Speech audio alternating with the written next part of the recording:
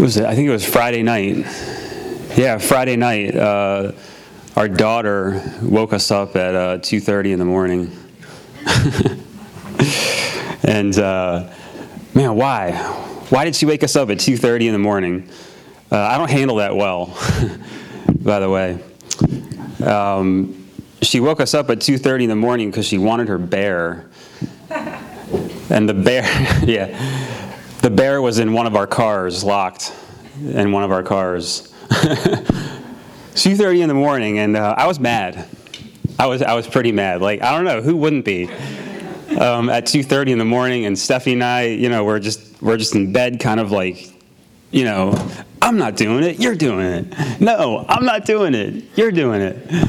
And legitimately angry, so I did it. I woke up, went outside. It's cold now at night, and at 2:30 at night. What is it, like 50 now, 40?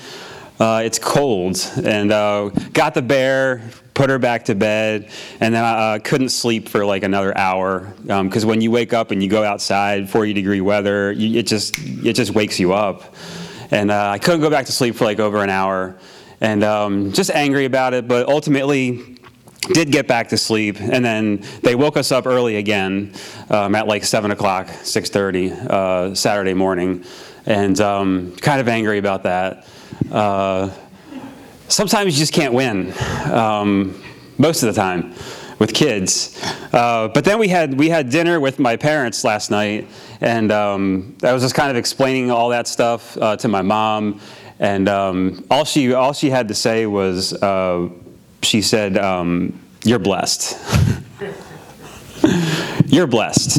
And I was like, man, you're right. I'm blessed. And I don't know if my mom knows really about what it means to be blessed, but it really spoke to me because this sermon that I was preparing for today is about blessing. It's about what it means to be blessed.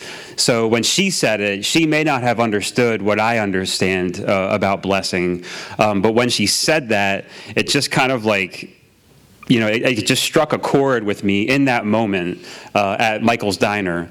And I was like, yeah, you know what, you're right. I am blessed, and I knew why. And that's kind of what I'm going to talk about today. We're going to talk about, like, what does it mean to be blessed? What does it mean to be blessed? We're in this sermon series in the Psalms 120 to 134. And man, it's just a section of Psalms that the Hebrew pilgrims sang many years ago. They sang these songs during their pilgrimages back to Jerusalem, to the temple, for their festivals, for the Passover. And as they would travel back to Jerusalem, these were just the Psalms, these songs that they sang. And they speak to things about our life, and particularly about a relationship with God and what it means. And they're called the Psalms of Ascent. The sermon series is called Ascent. They're called the Psalms of Ascent. And the reason that they're called that in Scripture is because all these pilgrims, as they're traveling back to Jerusalem, Jerusalem is on top of a mountain. It's called Mount Zion. And as you travel back to Jerusalem, you just keep gradually getting higher and higher and higher. And you keep ascending higher and higher and higher. And that's what these Psalms are, the Psalms of Ascent. And what we see in these Psalms is that, each Psalm shows us something about who God is, how he works, his character, who we are. And the idea is to ascend higher and higher and higher in a relationship with God. So we've been, I think this is, today is like the 9th Psalm that we've gone through in this series. And essentially, these songs are basically like the soundtrack. They're like a mixtape. That's how I've been seeing it. They're like a mixtape for these Hebrew pilgrims. And today is Psalm 128 is the 9th song of this soundtrack that they had back then, that they sang. And the Psalms, really, they're songs of lament. They're songs of struggle. They're Psalms of pain, They're psalms of crying. Really, they just cover the gamut of the human experience. A relationship with God isn't perfect. We're human. And what we see in the Hebrews and their relationship with God is, man, they're crying. They experience pain. But also the psalms they're songs of celebration. And they're songs of joy. And this song in particular, Psalm 128, it's a celebration of blessing. It's a celebration of blessing. It's a celebration of life with God at the center, and how that impacts our life practically, in our daily practical life. So my goal, what's happened for me as I've studied this text personally, I want it to be a goal for you as you listen to this message from Psalm 128. I want it to redefine or remind you of what it really means to be blessed. What it really means to be blessed, and how that relates to our daily practical life. Some of you may already know. You may already know the biblical position, what it means to be blessed. But if you don't know, I hope this redefines it for you. It has certainly really spoke to me the past week as I prepared this message. And man, it's spoken to me so much that I think I'm going to put it into a blog form on the website, because I just want people to just understand this psalm and what it means to us. So let's get into the text. Psalm 128. It's up there on the screen. It starts off by saying, it says, "Blessed is everyone who fears the Lord, who walks in his ways." Blessed is everyone who fears the Lord, who walks in his ways. Now, we got to break down some of that. We got to kind of understand some of these words that are being used. This word blessed. What is blessing? We've got to define that term. What does it mean to be blessed? That's the main theme of this message, is blessing. And the reason I've identified that is because in Psalm 128, 4 times the word blessed is used.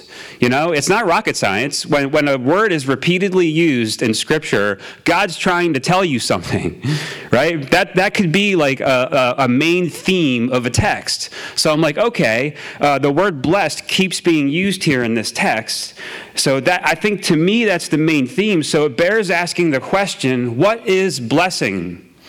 What is blessing? What does it mean to be blessed?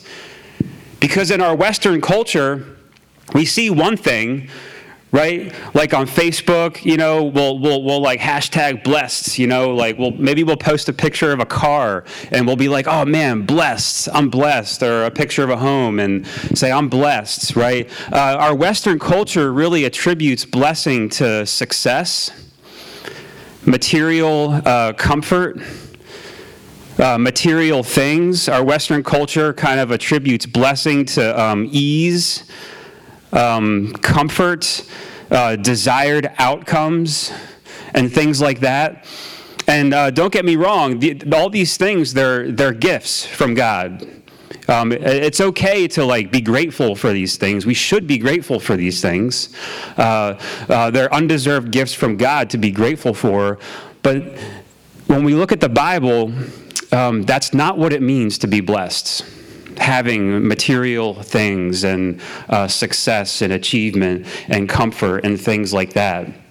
Israel, the people of Israel, God's people, as we read these Psalms, they knew blessing to be something very, very different than the way we see blessing here in our Western culture. They saw blessing very, very different, and they saw blessing accurately. They saw it accurately. Blessing wasn't characterized by material prosperity. What we see in the Bible is blessing is a state. It's a state of being. It's not a situation. It's not a situation where, this happens and I'm blessed. I have this, I'm blessed. Blessing to the people of Israel, to God's people, was very much a state of being. It was a state. It was not a situation. And the state of being I'm talking about is this state of joy. This state of joy, this state of peace, this state of gratitude, this state of liberty that comes from a relationship with God. Blessings are not the good things in themselves. A car is not a blessing. When we look at the Bible, a car is not a blessing. Blessings aren't those things themselves. If I have a nice car and a nice house, they aren't themselves blessing. What the blessing is, what makes me blessed, and what the blessing is that I have God who gives me things, who gives me skills and abilities to earn money and buy things. The blessing is a providential God. That's the blessing. The blessing is a providential God, a state of security I have as I trust Him to provide for me. The blessing is a state of peace. The blessing is a state of peace and vitality we experience when we understand how committed God is to us. How committed that God is to us. When we make material things as blessings, when we make these things as blessings, feeling of blessedness is up and down, right? Feeling of blessedness is up and down because it's based on what I have and I don't have. Right? If I don't have something that I like, I don't feel blessed because I don't have something that I want. Right? If that's where we're getting our blessedness from, is things that I have and don't have, I'm going to have bad days, I'm going to have good days, I'm going to be up, I'm going to be down, because I'm not always going to get what I want. Sometimes I will, right? Things go away. You know, you have a great car, oh, I'm blessed, but then you get in a car accident, oh, it's gone, oh, I'm not blessed. You know? Blessedness is not a situation. Blessedness that we see in the Bible is a state. Many people have the situation, right? Many people have all of the things that they want, and yet they don't have the state. They don't have the joy. They don't have the peace. They don't have the vitality. They feel like they have everything, but they feel like they have nothing. You can have no situation. You can have nothing, and yet you can have the state. You can have nothing and yet have all of the joy and all of the peace in the world. I experienced this in Haiti when I went on a mission trip back in 2012. These people have nothing, literally nothing. Their toys were things that they would take from trash heaps, piles of trash outside their community, and that was these kids' toys. And yet, these people had more joy, more peace, more happiness than anything I experienced in America. Even myself at that time. And what I noticed was these people loved Christ. These people had a relationship with God through Christ, this community that I went to called Jubilee. They had the state. They had no situation. So that's what blessedness is. Blessedness is a state of being. It's not a situation. So the scripture tells us where this blessing comes from. Okay? This verse here tells us where this blessing comes from. Blessed is everyone who fears the Lord. Who fears the Lord. Blessing begins with fear of the Lord. Now, it's not like this fear, you hear this word fear. It's not Halloween fear, like Halloween's scary. It's not a fear that like you run from God. It's not that kind of fear. It's a fear where you run to Him. It's a wondrous awe. It's an amazed, perspective of who God is. It's a reverence. Like I said, it's not something you run away from Him, but you run to Him. Without wondrous awe of God, without this wondrous awe of God, we'll never put Him where He belongs in our lives, at the center. And we arrive at reverence first. This is how we arrive at reverence. We arrive at reverence first, not by having awesome things, by having awesome things, but first by being made aware of our sinful state. First by being made aware of our sinful state, repentance, faith, and knowing that there's a future crown of righteousness and glory waiting for us after we die. That's where it's from. That's how we arrive at this reverence. And it is all a gift from God. It makes God look amazing that he would do this for us. The less we recognize and acknowledge our sin, the less amazing God and his grace will seem. The more we recognize and acknowledge our sin, the more amazing God and his grace and the cross will seem. When God is not at the center, somebody or something else will be at the center of our lives. If it's not God, and nothing but God can bring blessing to our state. No person, no thing can do it. Only God can bring blessing to our state. We can get a taste of his majesty through his creation, his creative beauty we see in the world. I've been to the Grand Canyon. The Grand Canyon is amazing. God's creation is awesome, and you can get a little taste of his majesty and get some reverence from that. But nothing can give us more awe and reverence than his love and his self-sacrifice for us. And we see that on the cross. That is where we get this sense of reverence, this sense of awe and glory and power and majesty of God at the cross. The cross of Christ is where reverence begins, and the cross of Christ is where blessing begins. What captures your imagination? What captures your imagination? Whatever that is, you will put it at the center of your life. You got to think about that. What captures your imagination? And whatever that is, you will put that at the center of your life. Blessing is the joy and the peace and the vitality that we experience with God when he is at the center of our life, when we are fearing the Lord. But we also see here in this verse, this little verse has so much in it. We also see in this verse, there's something to it. There's something after. Okay, we have this fear of the Lord, and then there's something else. It says, walk in his ways. Walk in his ways. All of God, reverence of God has to have feet. It's got to have feet. We have to walk in his ways. We have to listen to him. We have to obey him. And we have to walk in his ways. And that's our responsibility. And this is where we most commonly trip up. Many people believe in the gospel, which is great. But many people are not walking. Many people are not walking this out. They're not putting their faith to the ground. Their faith doesn't have feet. They're not listening to God. We're not obeying God and what he is saying and what he is commanding us to do. The Bible is actually less interested in whether we believe in the gospel. Don't get me wrong, it is. Don't get me wrong, it is. But it's less interested in whether we believe in the gospel, but in how we respond to him. Okay, we believe. How are you going to respond? How are you going to respond to this belief that you have?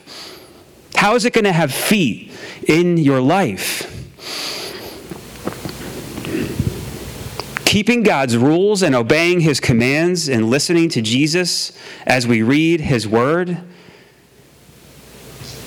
There's a very particular way in which God designed us to live. And it's called morality. That's basically what it's called. It's called morality. And it's how we relate with one another. And his commands, they're not to oppress us. They're not there to bind us, but they are there to free us. They're there to free us and experience him fully and to reveal his character and our character. You know, when we break the rules and we create our own system of values and truth, and when we do that, what you'll find is we actually spend a ton of time getting out of trouble. We spend a ton of time backtracking and manipulating. We spend a ton of time of cleaning up a mess, right? We spend a lot of time repairing damage. And then after, we'll ask, what went wrong?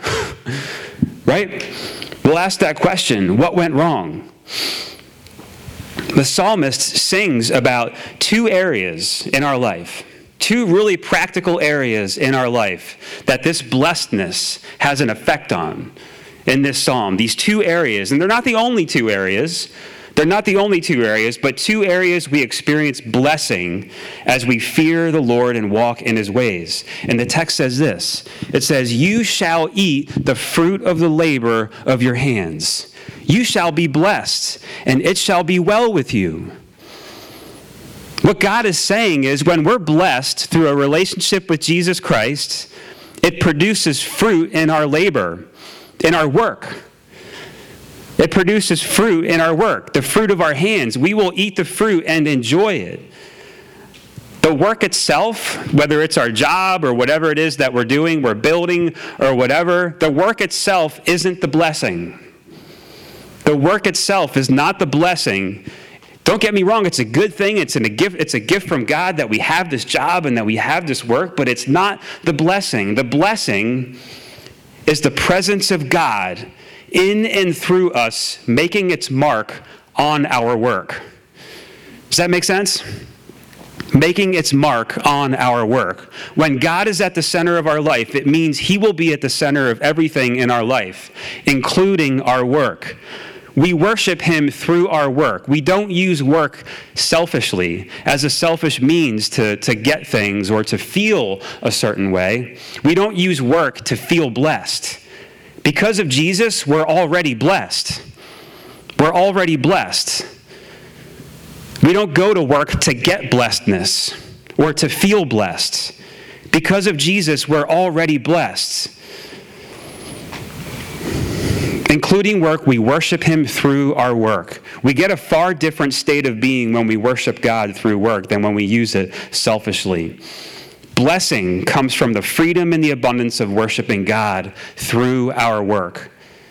Blessing comes from knowing that no matter what it is that I do, because of God, it matters. It doesn't matter what it is. It doesn't matter what your work is. I mean, unless you're in the pornography industry, then you know we have a problem. 99% of work matters. It matters. And there's a freedom in knowing that what you're doing matters. Blessing comes from trusting him and walking in his ways in our work. And then he gives us another area here. He gives us another area. Your wife. All right. Your wife will be like a fruitful vine within your house. Your children will be like olive shoots around your table. Behold, thus shall the man be blessed who fears the Lord. When we're blessed through a relationship with God through Jesus Christ, it produces fruit in our relationships. And in this case, our marriage, our kids, if we have a spouse, if we're married, and if we have kids. A spouse and children are not the blessing. They are not the blessing. They're good. They're gifts from God. We should be grateful for a wife or a husband. We should be grateful for kids. But they are not the blessing. The blessing is the presence of God in and through us, making its mark in how we relate to them. And when God is at the center of our life, it means that he will be at the center of our relationships, our marriage, and our kids. Listen, relationships are super difficult. Relationships are difficult, particularly with spouses and kids, because you got to go home every night to them, right? With friends and extended family, you don't have to go home to them. They're not there 24/7. You don't live under the same house. right, with your spouse, or you do live under the same house with your spouse and your kids. When God is not at the center, when I'm not fearing the Lord, when he's not at the center, I or somebody else is at the center, say me, when I'm at the center, my relationships with my kids or my wife is marked by anger, anxiety, pessimism, discontentedness, bitterness, resentment. Our relationships are marked by these things when God is not at the center, and say, I'm at the center, or even if somebody else is at the center. All of these sinful attitudes of the heart rob us of blessing. They rob us of that blessedness, that state. They rob us of that state in our marriages, in our families. And it's these sinful attitudes of the flesh that the cross crucifies, but we forget that and we give it life. We give these sinful attitudes life in our lives, trusting him and walking in his ways in our marriage, in our family. Man, that is what we're shooting for. That's the blessedness. That's what it is to be blessed, is trusting in him and walking in his ways and having that make its mark in our relationships. I think it's really important to understand that marriage and kids are not experiences for every follower of Jesus. That's not the experience for every follower of Jesus. Many followers of Jesus don't have kids, or they can't have kids. Many followers of Jesus aren't married. They don't have a spouse. So this isn't the blessing for all believers. This can be a blessing for believers. It is a general principle for all believers who are married and have kids that when God is at the center, when we fear the Lord and we walk in his ways, it equals blessing. Generally, it equals blessing. Our work and our relationships can be a source of great joy. They can be a source of great joy, or they can be a source of great pain. Right? Man, we can get so much joy from our kids. I experience it from our marriage, but we can also experience great pain in our relationships with our kids and in our marriage. If our kids, if our marriage, if our spouse, or if our work are the blessing, if they are the blessing, our joy will be up and down. It's going to drive us crazy. But if we understand that we are already blessed, before we have anything, before we've been given any gift, because of what Christ has done on the cross, I start blessed. I'm already blessed. And then I have that make its mark on my relationships with my kids, with my spouse, in my work. And the text says this. It finishes with this. It says, "The Lord bless you from Zion. May you see the prosperity of Jerusalem all the days of your life. May you see your children's children. Peace be upon Israel." You know, whether we realize it or not, everyone on earth is on a search for Mount Zion. Everyone. Everyone is on a search for Mount Zion. When you look at Scripture, in Scripture, Mount Zion is both a literal place, right? It's the big mountain that the Temple of Jerusalem is on top of. It's a literal place. But God also speaks of Mount Zion as a figurative place. As a figurative place. It's a place of connection between man and God. Back earlier in this series in Psalm 125, verse 1. In Psalm 125, it says, "Those who trust in the Lord are like Mount Zion." Those who trust in the Lord are like Mount Zion. That's basically saying those who fear the Lord, those who fear the Lord and walk in his ways are like Mount Zion, which cannot be moved, but abides forever. but abides forever. Mount Zion is that state of being. It's that state of joy, vitality, and peace, and purpose, and security. It's that state of blessedness from that connection with God when we fear the Lord and walk in his ways. Mount Zion is God's mountain. And to know the blessing of Mount Zion, we have to know God. And we know God through Jesus Christ. We know God through Jesus Christ, and he empowers us to walk in his ways. We often use situations. Whether it's our work or our marriage or our kids, to feel blessed. I want to feel good. I want joy. I want happiness. So I'm going to get it. I'm going to chase after it. I'm going to get those situations so I can be blessed, so I can become blessed. But imagine this. Imagine this. And this is what the Bible, this is what Scripture is getting at. Imagine, instead of using these things, our work, our marriage, our kids, to feel blessed, we actually woke up already blessed.